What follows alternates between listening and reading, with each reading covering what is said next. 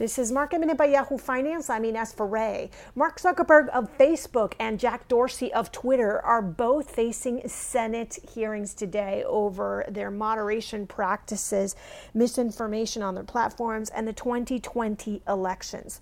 The markets opened lower today, with the Dow down more than 100 points, the S&P lower, and the Nasdaq also slightly in red territory. Tesla is soaring after news that it will be included in the S&P 500 index.